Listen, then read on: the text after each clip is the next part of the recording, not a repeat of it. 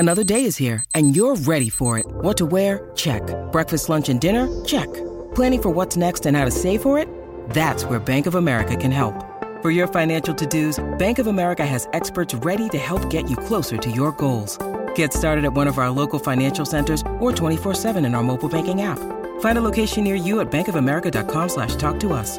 What would you like the power to do? Mobile banking requires downloading the app and is only available for select devices. Message and data rates may apply. Bank of America N.A., member FDIC.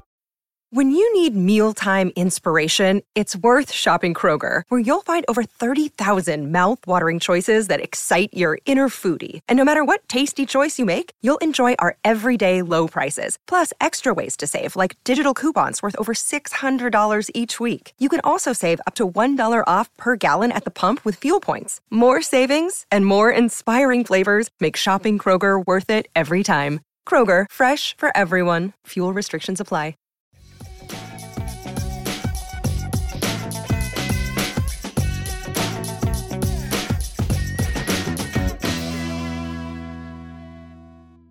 The Pittsburgh Penguins core three: Sidney Crosby, Evgeny Malkin, and Chris Letang.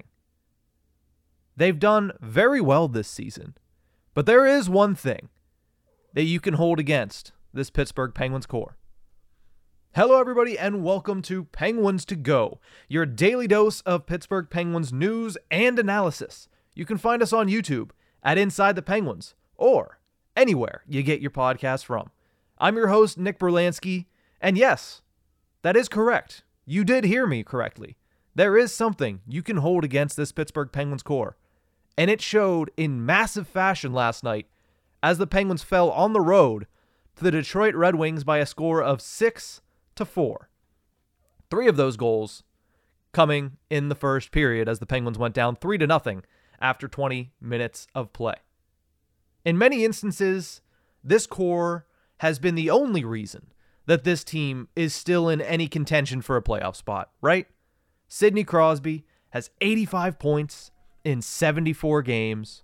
Evgeny Malkin has 77 points in 74 games. And beyond that, beyond the counting stats, if you've watched the season, if you've watched most of the games this season, you can count so many times that both of these men have just taken over. Right? They were practically the sole reason, if not together, the only 2 reasons that this team has won several of their games this season.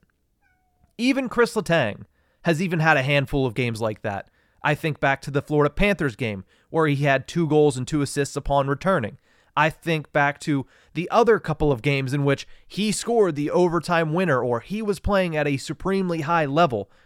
Not as much and as often as Sidney Crosby and Evgeny Malkin, but Letang is right there too as somebody who has really brought wins to the Pittsburgh Penguins this season.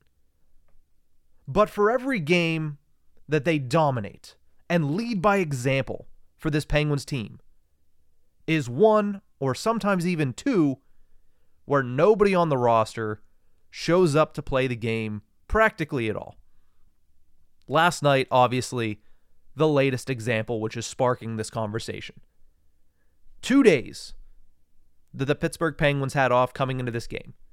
They did have practice on Monday, but 2 days without a game coming into this one in Detroit. The Red Wings were on a miserable stretch of losing games. They had lost 12 of 15, including 5 of the previous 6 games going into that matchup last night.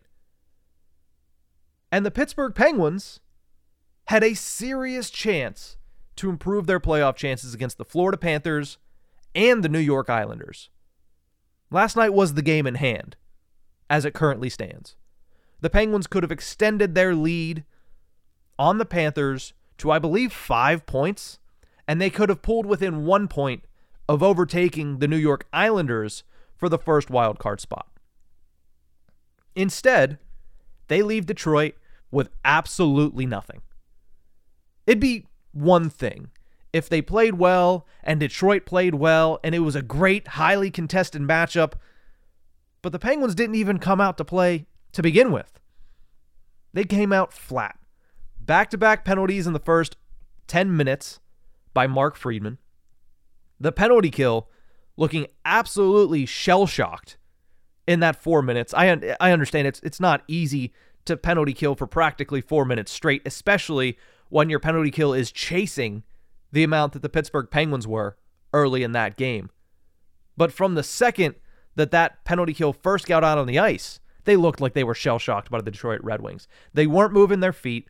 When they were, it was practically booting the puck all over the ice at 5-on-4 and at 5-on-5. And all of a sudden, you look up, 20 minutes had expired, and you're down 3-0 to a Detroit Red Wings team that already has tea time set up in 2 weeks from now. That's on everybody, right? These are all professionals. You can cast blame where you want, and I will. But at the end of the day, it is on everybody a little bit. These guys are getting paid to play this game. They show up, and they just flat out stink for the first 20 minutes. And it wasn't on talent. It was on effort. It was on thinking through the game. They weren't there at the beginning of it. So that's on everybody. But especially on Crosby, Malkin, Letang, and Mike Sullivan. The leadership of this team is failing in these games. Because this isn't a first-time issue. If this was a first-time issue, I wouldn't be talking about it. But the continued issues with playing down to their opponent and coming out extremely flat in these games goes directly against those four men above all. Like I said, everybody should be held accountable, but those four should be under the spotlight for a game like that. And when it happens time after time, at least once or twice every other week, that's on these guys.